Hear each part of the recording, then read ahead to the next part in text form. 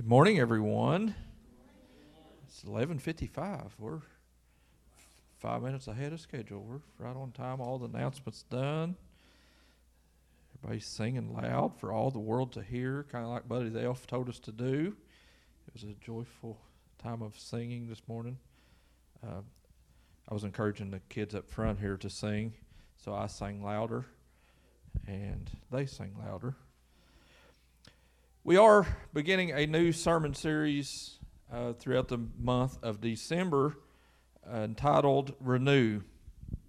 We've spent this entire year with several different sermon series talking through different issues and items and things concerning us and giving us insights into what Scripture teaches for us to go by.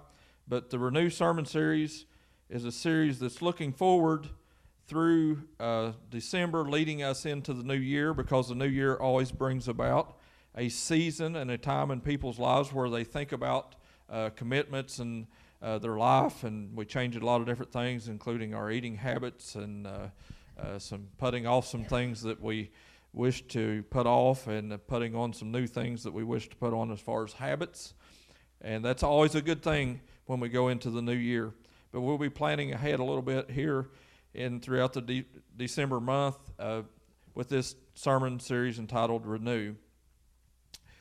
The purpose of this message is training your kids to put God first in everything. So as adults, as some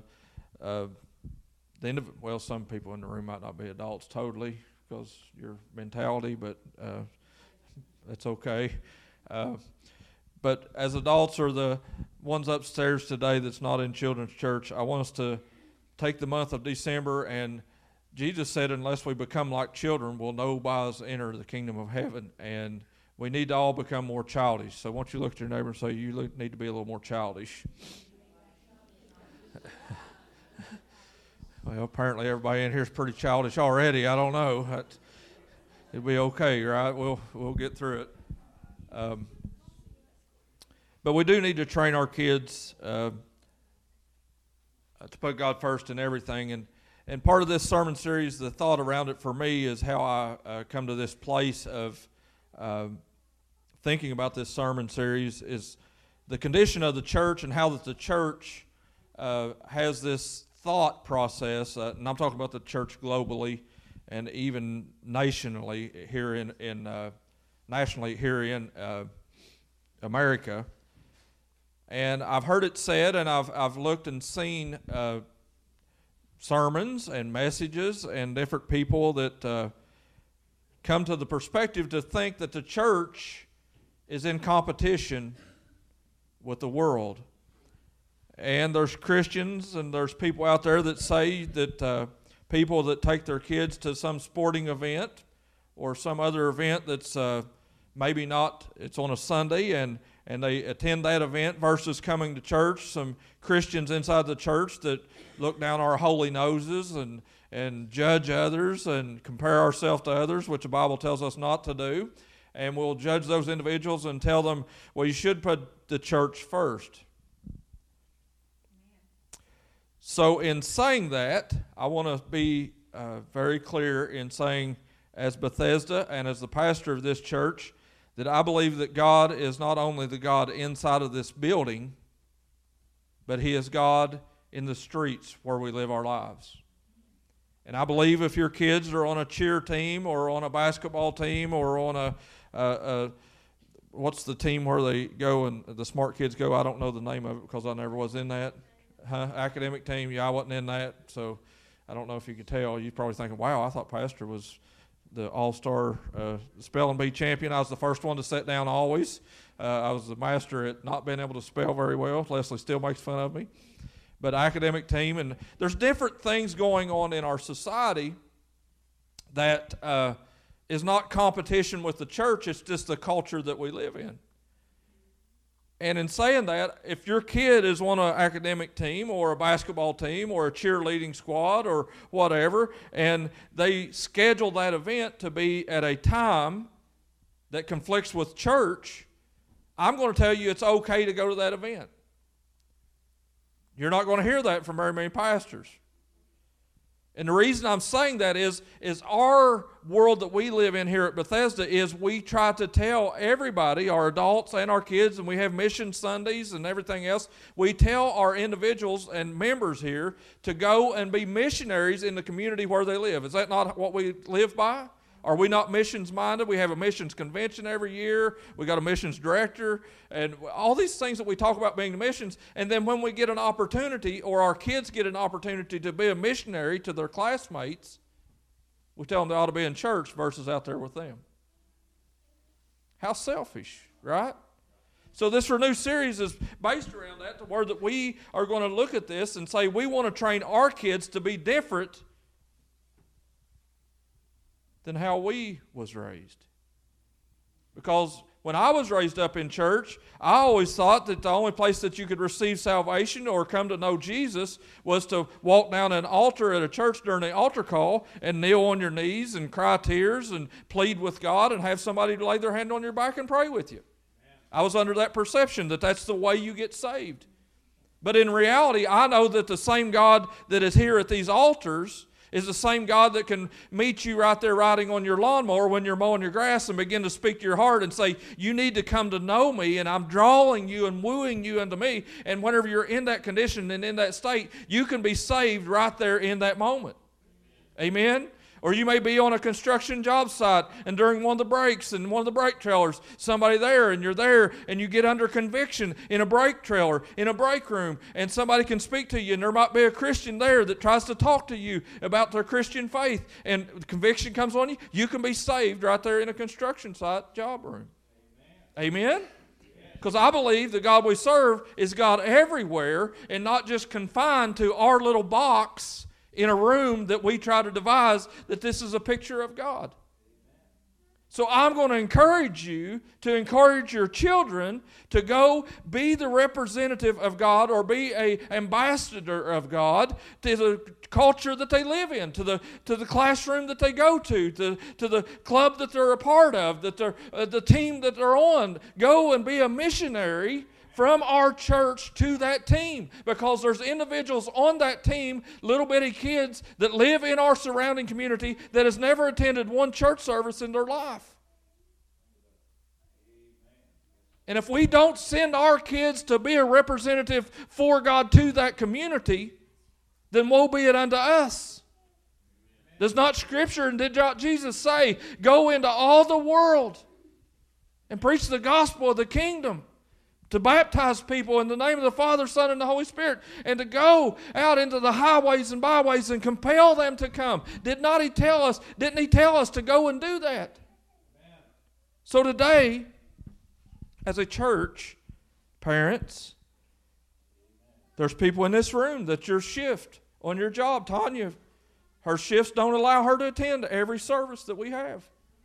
Sometimes her job tells her she has to work on Sunday.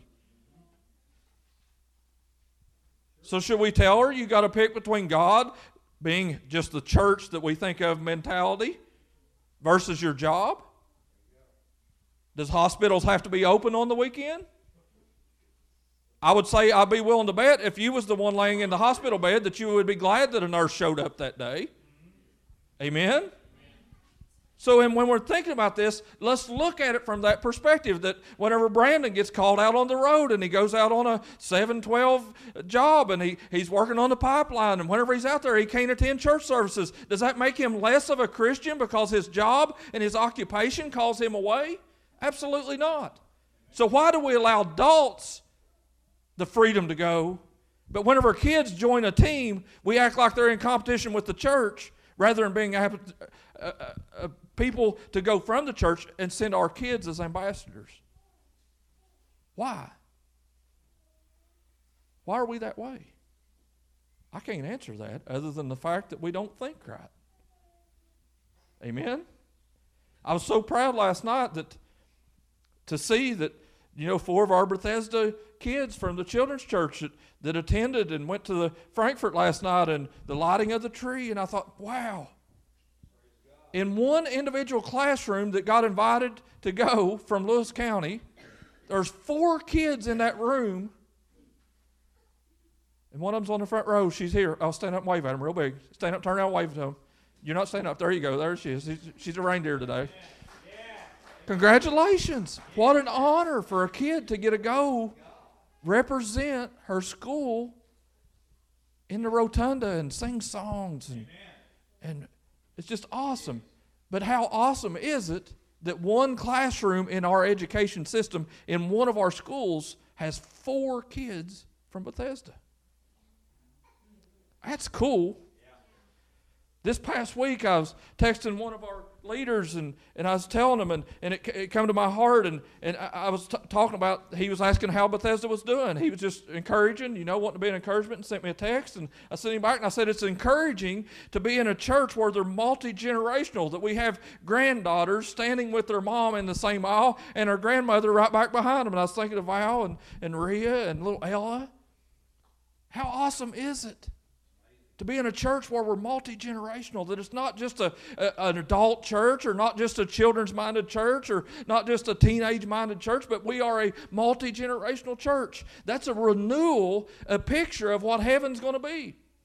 I thank God that there's Hispanics that walk in here and they don't feel judged and they don't feel condemned and they don't feel out of place. And there's people that's came. Greg invited his black friend a few years ago, and he came and he spoke and he had liberty with the microphone. And I thank God there's other black people that come to our church at Vanceburg from time to time when he's not driving the truck. And I thank God that we're diverse like that, because that's what heaven's going to be like. Rachel and Fabian coming and speaking to us about including people in our community, because it makes us a picture of heaven. And renewing is like revival. And I believe when true revival takes place, it's multi-generational and it's multicultural. Amen?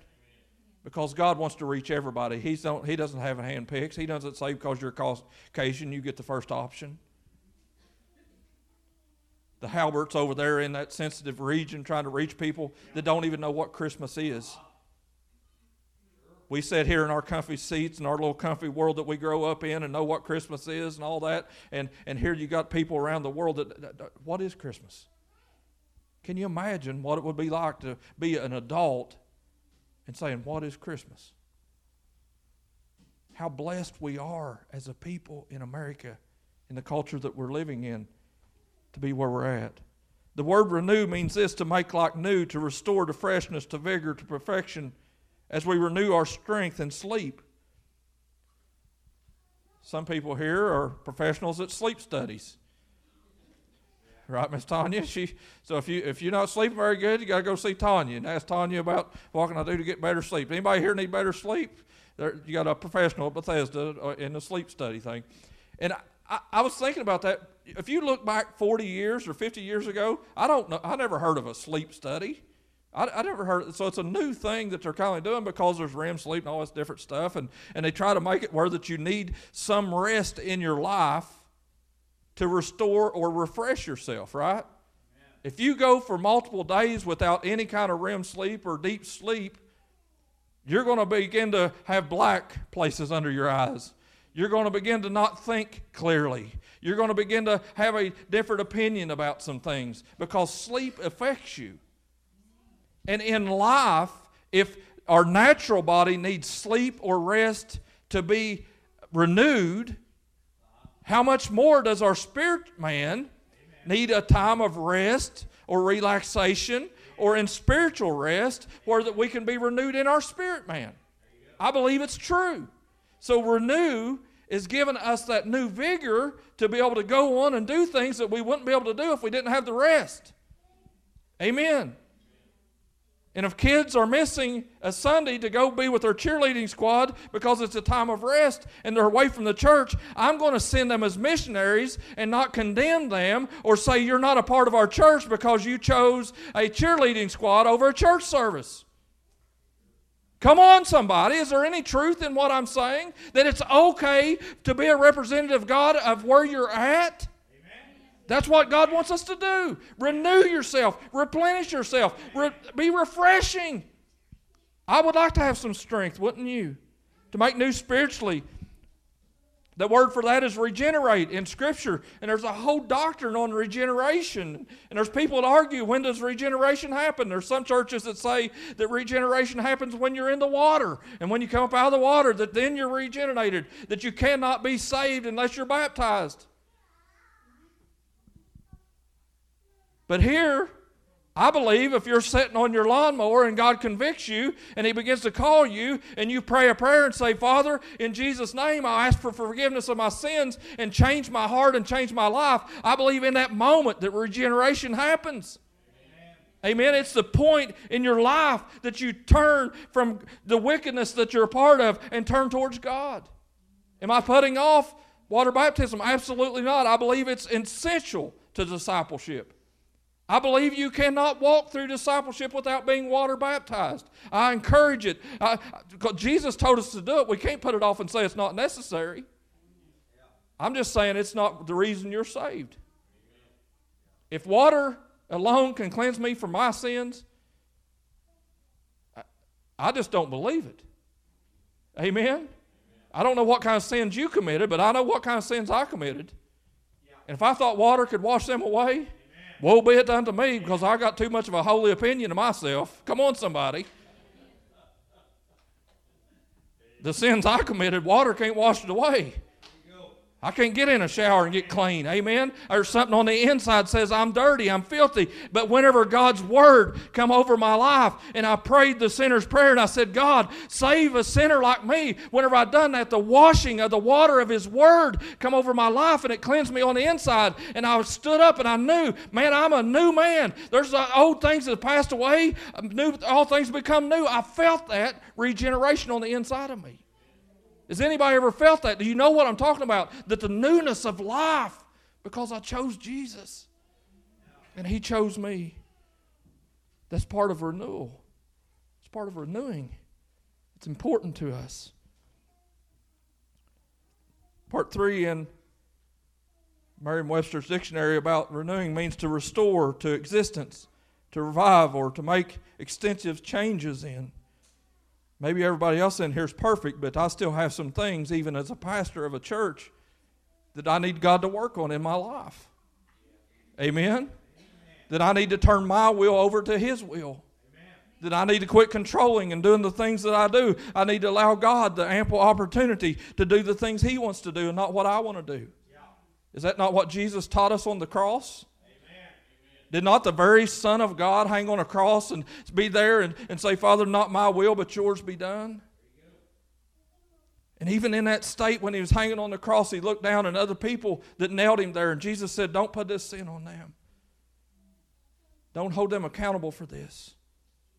He was pleading their case even on the cross in His death. How often should we look at our enemies and say, Father, forgive them? They don't even know what they're doing. He taught us that. He exemplified that. Number 6 means to replace or replenish, to renew water in a tank and a cistern. I don't know about you, but I grew up, my grandpa's farm out there on Kennecock, where we go and do the water baptisms. They used to not have city water there, and it was prior to the time city water wasn't even run up Kennecock. And my grandpa had this big tank in the ground. It was called a cistern. It was a big concrete tank. And it had a little well box looking thing over top of it, and it had a roof, and it had a rope and a pulley and a bucket, and you would go out there, and whenever that tank would get empty, it wasn't where gutters run into it or anything like that. He would order water on a big truck, would come out there with a big tank, and they would fill up the cistern with new water. Sister Dolly still does it. She's got a tank in the back of her truck, and she goes and gets it, and she's got a cistern in her yard that she pours water in. But back then, there wasn't even a pump. You had to go out there with a bucket, let it down in there, and you put another water in that other bucket. But during the summertime, wherever you would get hot, you would go out there, and all of us grandkids would be there hooliganing around, and we'd walk out there, and we'd put, Jason's here, he's done it, and you'd let that rope down, and wherever you pull that water up, and you get it up there in that bucket, and there was a dipper hanging there. And everybody would take that dipper, and they would dip that water, and they'd get a big cool drink out of that ground. Man, it was awesome. Then you'd hand that same dipper to your neighbor or your first cousin, and you'd hand it to them, and they'd get their dipper, and they'd put it in, and everybody drank out of the same dipper. It was a different day, wasn't it? Anybody want to go out and eat today and share cups? There's one church down in Louisiana. They're called the One Cuppers. So during communion, they got one individual big cup, and they pour the juice in there, and they pass that one cup around the church, and everybody there takes communion out of the same cup. Because they take the Bible so literal that said whenever Jesus broke bread and passed the cup, they think that that's the only way to do communion today. I won't say they're wrong. I'm just going to say that you can't mandate that. Amen? Maybe we need to do that next week. I'll come in with one cup and pass it around, and everybody slobber on the rim of it and eat your cracker and leave crumbles on there, and getting crustier by the minute. Rhea's back there like, no, I've come from the healthcare industry, and they taught us to wash our hands too much. I'm not going to do that. That's okay. That's one thing I love about Bethesda is the simplicity of how we operate, of how we conduct ourselves as a church, that you can come as you are. You can wear whatever you wish and just love God and love people. I love it so simple that anybody could do it. Amen. And there's not very many churches that pictures that or exemplifies that to the world. And what if we can send our little kids out and they can go into their club, they can go into their academic club, or they can go on their baseball team and they can say, man, I can love God and love people and play baseball at the same time. Think about it. It's a changing our mindset. And it's scary. And I know there's some Sundays whenever we come to Bethesda and we look around and say, well, where's everybody at? I'm guilty. Anybody else guilty? Where's everybody at today? I don't know. Maybe they're loving God and loving people wherever they're at. It's okay. Amen? But when they do come back and when they do come in, just hug them and tell them you love them. And you can say, I missed you. And when you're saying I miss you, doesn't mean, oh, I'm guilt-tripping you and you should have been here and I can't believe you missed. Amen. Just love God and love people. It's as simple as that. So as a church in renewal, I think we got to exemplify that, because there's some little kids watching how we act, and they're going to act the way we act.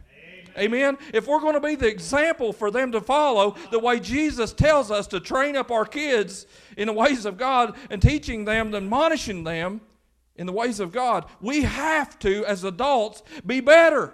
And renewal is making fresh, new, clean. So our text today, I want to read this text real quick.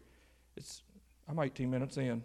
I got through the, what do they call it, intro. So I got intro in 18 minutes. That's pretty good, ain't it? My first sermon, I had full page of notes, front and back, scribbles everywhere, and thought I was going to preach for an hour, and stood up, and 5 minutes later I sat down and had said everything I needed to say. Now, I have too many words. I apologize. But the Word of God is true, no matter what. And it refreshes and it renews us. Amen.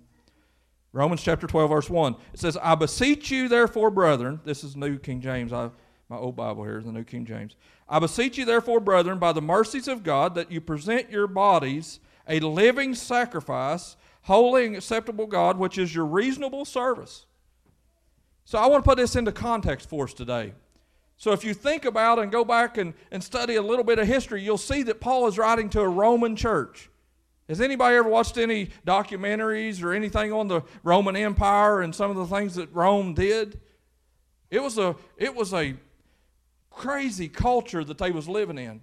And Paul, writing back to the Romans, telling them, here, we're going to talk about a religion, because there was multiple religions. There was people, and there was moms that would have babies with the purpose of sacrificing that baby on an altar to a foreign god. Is just craziness.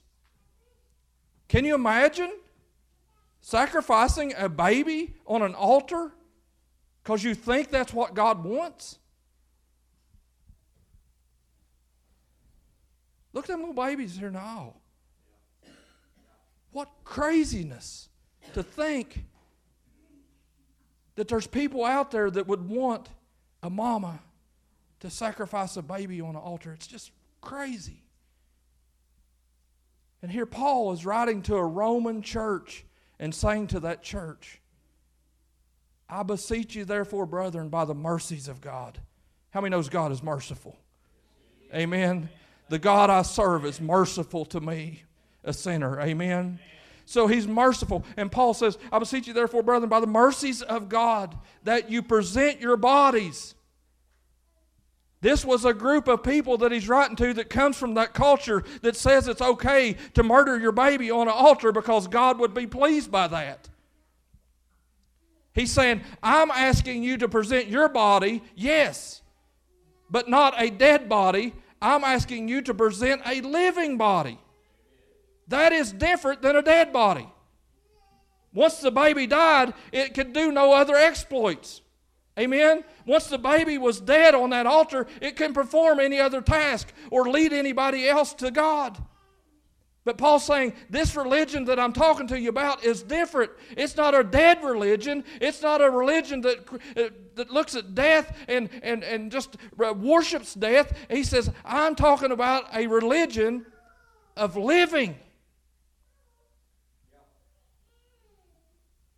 Jesus said, I didn't come. The enemy comes to kill, steal, and destroy, but I have come that you may have life and have it more abundantly. It's John 10:10. How many feels alive because of our Christianity, because of our faith, because of our belief? I thank God that Paul wrote this and said that there's a living sacrifice that you can live out, and it's reasonable. Whenever you offer your life to Jesus and say, Jesus, I give you my life. I want you to make something new out of this old broken piece of clay that I am. And He begins to mold you and make you and create you. That the living sacrifice is there, but God has got His hand on your life.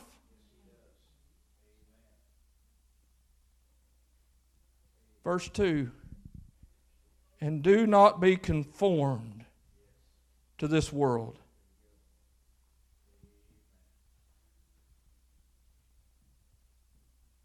Don't be conformed. So it's like this.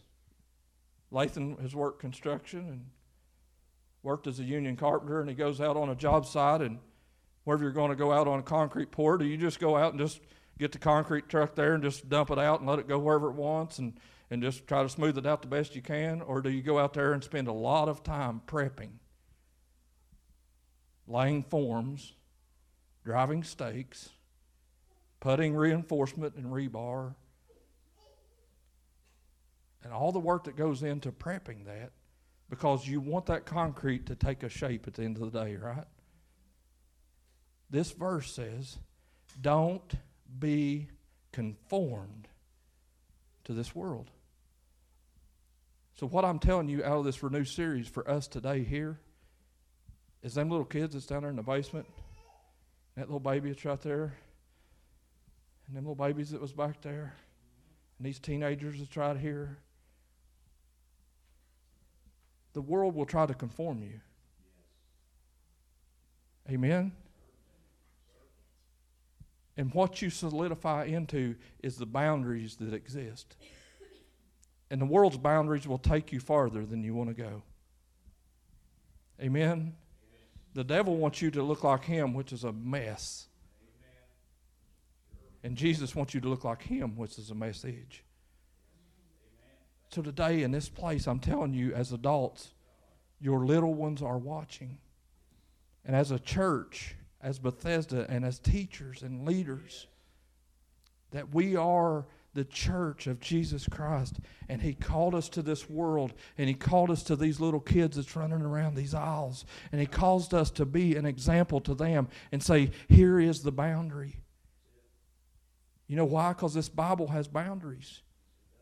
It tells us what's right from wrong. Don't you want your kid to know right from wrong? If you never tell them the boundary, they don't know right from wrong. Amen? There has to be boundaries. If you're going to not be conformed to the world, you're going to be conformed to the church. And Jesus wants us formed in His image.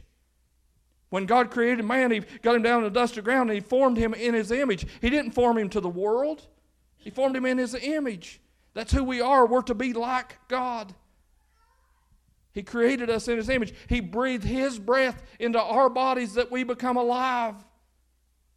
Today is a day that we're not conformed to this world. And as a church, I don't want to stretch boundaries and go into the world and be so much like the world. Paul said that I have become all things to all people, that I may somewise win some. And I'm telling you that I'm a different type of pastor than most pastors, because I believe that we need to go into this and not think about sports as sports versus the church for adults. And that's a little bit out of boundaries for some people. But it doesn't mean that I'm conforming to this world. It means that I want our church to be the church that loves people, whether they sit in a pew with us, or they drive down the road beside of us, or they sit in the cubicle next to us, or maybe it's the old grouchy lady that don't treat you right at work, whoever it is. That we love them just like we should love them, because Jesus teaches us to. Don't be conformed to this world, because the world tells you to hate those that hate you. And only love those that love you. Jesus is not like that. And these kids are too important, and their futures are too important for them to learn examples from us to where that they see us hating people that hate us. Amen? Amen. The world needs a picture of heaven, and heaven is an inclusive place that says you are willing and able to come here if you'll choose Jesus as your Savior. That's the only boundary. But today, I'm telling parents, set your boundaries. Don't let your kids be conformed by the world. Because if you tell them if they miss church and go to a sporting event, what you're saying is God's not there.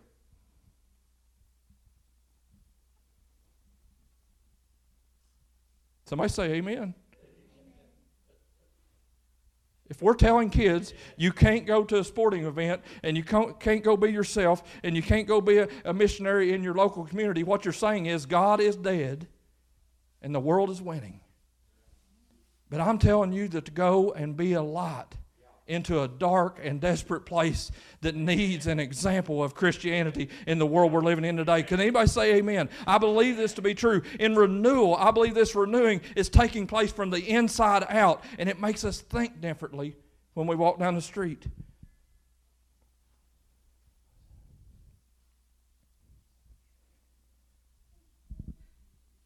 It says, but be ye transformed by the renewing of your mind. Renewal. Be ye transformed by the renewing of your mind, that you may prove what is the good and acceptable will of God. The perfect will of God in your life. How many would like that? The perfect will of God in your life. You got to renew your mind for that to happen. Because our thinking is thinking. Amen. If I go around telling everybody my opinion all the time about everything that's going on in this world, then my opinion is nothing but stinking thinking. Amen.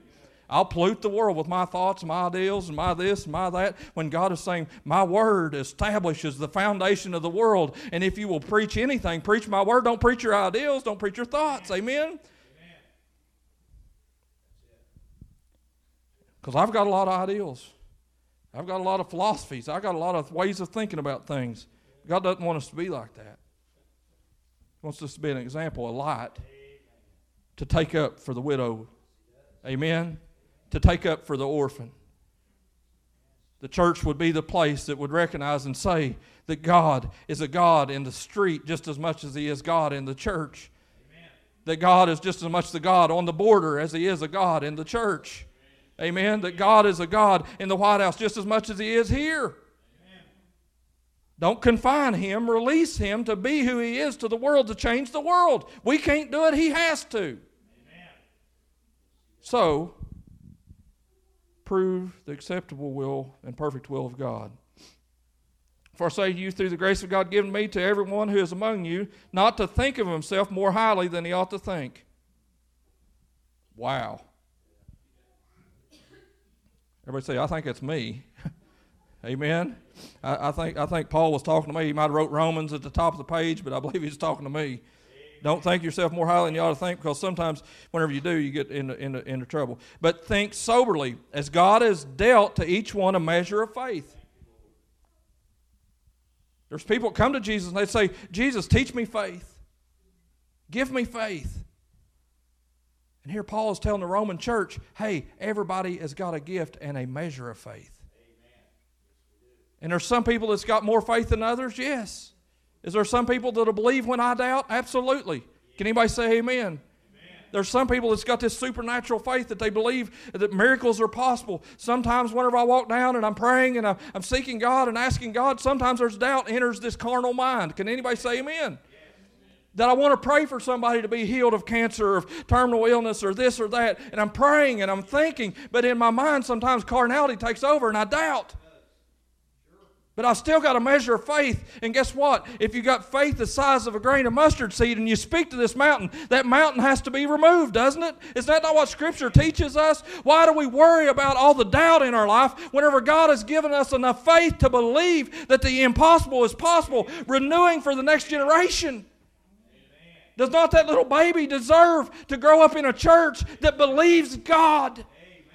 That trusts God if you go to a sporting event, that it'll be okay?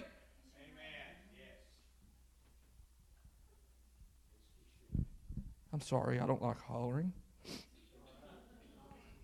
I just believe it. For we have many members, but one body, but all the members do not have the same functions. Verse 5, so we, having many, are one body of Christ, and individually members of one another. Amen. Paul's telling the church, man, there's a lot of different folks, and there's different strokes for different folks. Wasn't that one of the shows or something? Different strokes for different folks. What show was that from? Different Strokes? What you talking about, Willis? Yeah. Because at that time of that season, it wasn't normal, but it was different. So I want to read this little story here, and pay attention. This little story, we're about done. Compared with salamanders and starfish, mammals have a dismally limited ability to replace lost parts. You know what I'm talking about, the little lizards running around your porch. They got a little blue tail.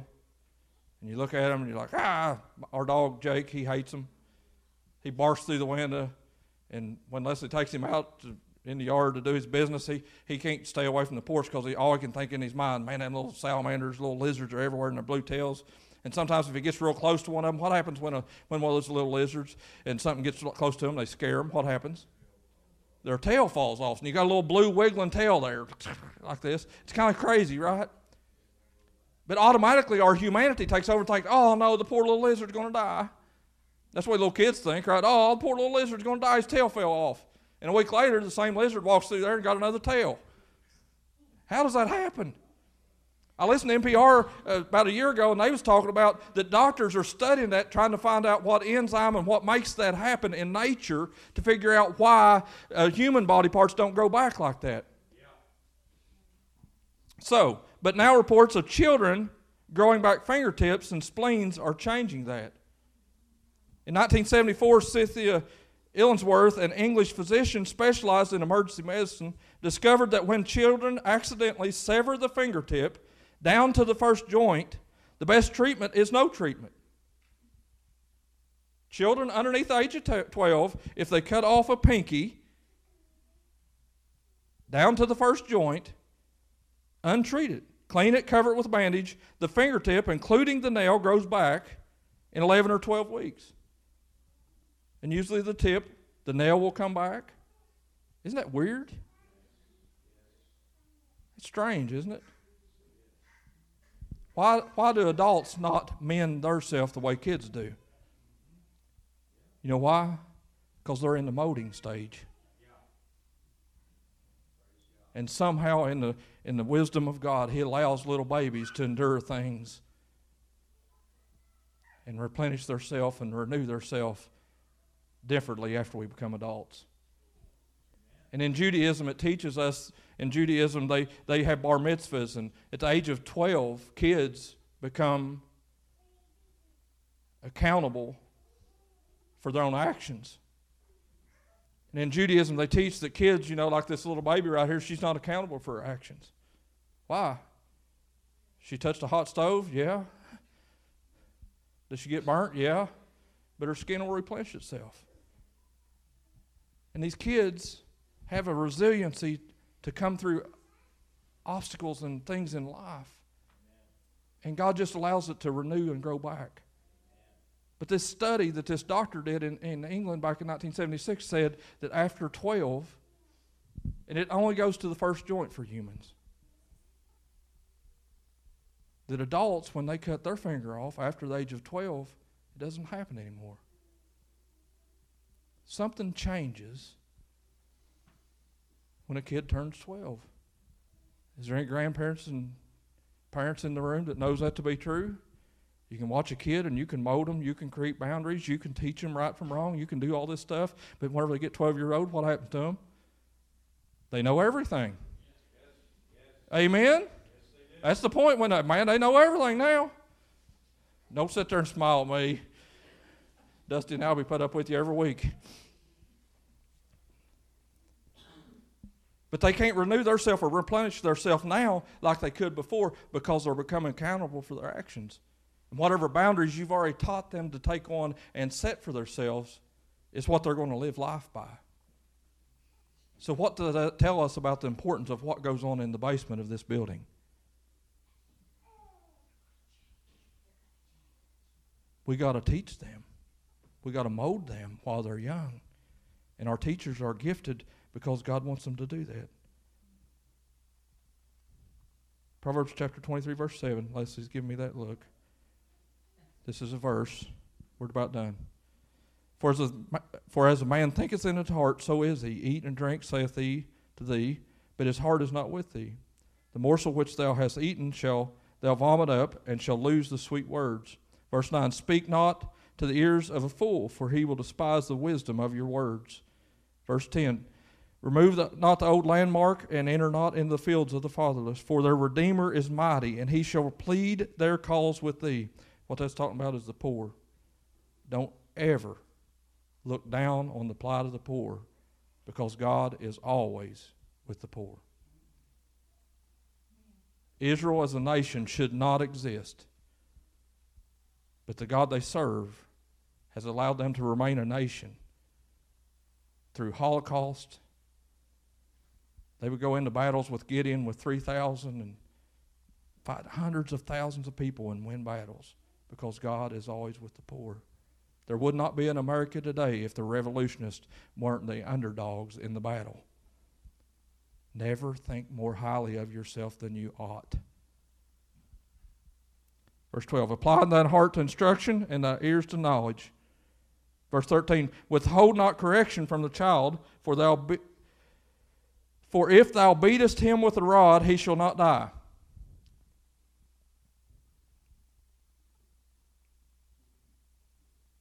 That'd be a good place for the parents to say, amen. Everybody's like, I don't know, Pastor. I don't know about that stuff. And when it's saying beat, it does not mean leave marks, and it's not talking about that. And I'm telling you right now, I have been paddled a million times in my life because I deserved every one of them.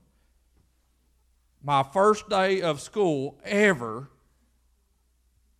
first day, first grade, didn't go to kindergarten. I walk in and get popped. Me and Richard Church was the kid's name. Wouldn't you know that? I'm hanging out with a guy named Church and get in trouble. And we poured our pop down a hill and got muddy and come back from break. And Miss Sue Brown was sitting there and said, what are you doing? And she was so nice, she wouldn't even paddle nobody because that's the way she was. Anybody like that? Don't like paddling? Miss Brown didn't want to paddle nobody. She wouldn't. And Miss Brown called Mr. Smith, and he come down there and he paddled me my first day of school. And I can tell you right now, because some parents, they don't like whipping, they don't like spanking and all that stuff, and that's okay, and give them time out. I'm all about it. But guess what? That paddling is not going to cause their tail to fall off. And if it does, they're underneath the age of 12, so they can it'll grow back. It'll be all right. Amen? It's going to be okay. It'll grow back. We've got proof, scientific proof. It's documented, historically proven. It's different knowing Dumb and Dumber when their pet's head were falling off. It didn't grow back. It's over 12. I don't know. Withhold not correction for the child because you're setting boundaries. You're laying forms for the concrete to be poured into, to be molded in who it should be. He won't die. I promise you, your kids won't die if you spank them a little bit. Won't hurt them at all. If anything, it'll help them. That's what happened to Leslie. Ernie, you spared the rod, spoiled the child, right? So that's what happened. We figured it out. Finally, the truth is coming. No. Verse 14, thou shalt beat him with the rod. Again, this is the next verse. Thou shalt beat him with the rod, and shall deliver his soul from hell. So parents, you've got instruction from your pastor and from the Bible. Go whip your kids. That's the way to keep them out of hell. Amen. For no other reason. You can tell your kid, you're going to say, what are you doing? You're going to say, I'm beating the hell out of you. Amen. Why? Because I don't want any hell in them. Amen, somebody. It's what Scripture says. Is that not what that says? You can look at it whatever way you want. That's what it says. Just go and beat the hell out of your kids. Won't hear that in every church either. That's okay. Verse 15, my son, if thy heart be wise, make thy heart rejoice, shall mine even also. I want you all to stand. Who thought you was coming to a church service this morning to hear a message like that? About renewal, about strengthening, about encouraging, about allowing kids to be kids. Psalms 51, verse 10. This is coming from King David, who was a man after God's own heart, according to the Bible. And King David had, even though he loved God and he loved people, he was still human. And there was a point where that one day he was up on the roof and there was a war going on, and he looked over and his neighbor's wife was taking a bath on the roof, and I don't understand that. And he looked over there and he coveted his neighbor's wife, and he called her over to his house, and things went entirely wrong. He ended up, the woman got pregnant, and King David got worried, and he had this guy killed. Is there anybody in this room that's ever done something that you know was wrong, and you knew when you was doing it was wrong, and it brought about consequences that you just thought, man, you try to hide it, and when you try to hide it, it gets even worse? King David was at this point in his life, and Psalms 51:10 says this, and this is going to be our prayer every week through Renewal series. I want all of December for this to be your verse that you pray on a daily basis. Because in praying this, it's bringing renewal. So I want everybody here, if you will, just bow your head and close your eyes. Psalms 51 verse 10, and we'll put it up, and we'll just blast you with it on Facebook, and I'll text it, I'll message it, I'll do everything I can to make it available to you. Everybody repeat this prayer after me, the prayer of King David. Create in me a clean heart, O God, and renew a right spirit within me. In Jesus' name, amen.